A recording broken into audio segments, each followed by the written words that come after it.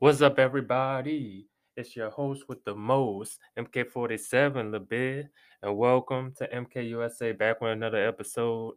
Today, we're about to talk about Will Smith apology video to Chris Rock after the infamous Oscars slap. Now, first thing I want to bring up, Will Smith always looked depressed and sound depressed whenever I see him talking in public or talking in a video or something. Like the dude look like the dude be looking like he ain't slept in like a long time. He be looking and sounding like he just stressed out. I don't know what's going on in his personal life or anything, but he just be looking off sometimes though. But so he said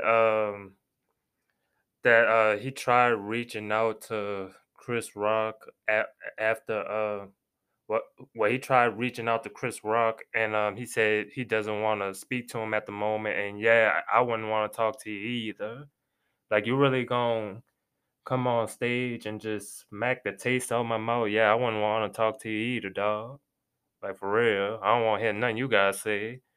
But also, he said the reason why he didn't apologize at the award show because he said he was blanked out or he flashed out or something.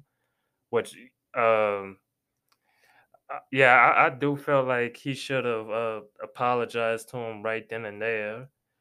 Like I said, I talked about this on the podcast before, but if it was me, I wouldn't have went on stage and did that. I would have talked to him later about it, like say I didn't appreciate what you was saying about my wife. Like that's not cool. But and all all over that, like, he had to resign from the academy, and he won't be invited back to the Oscars after like what 10 years or something. Like he banned from the Oscars for like 10 years, which is which is crazy, man. Like all because you just made the wrong decision. But yeah, it is what it is, though. I guess. I know Will Smith. He got a lot of money, so he should be fine. But yeah.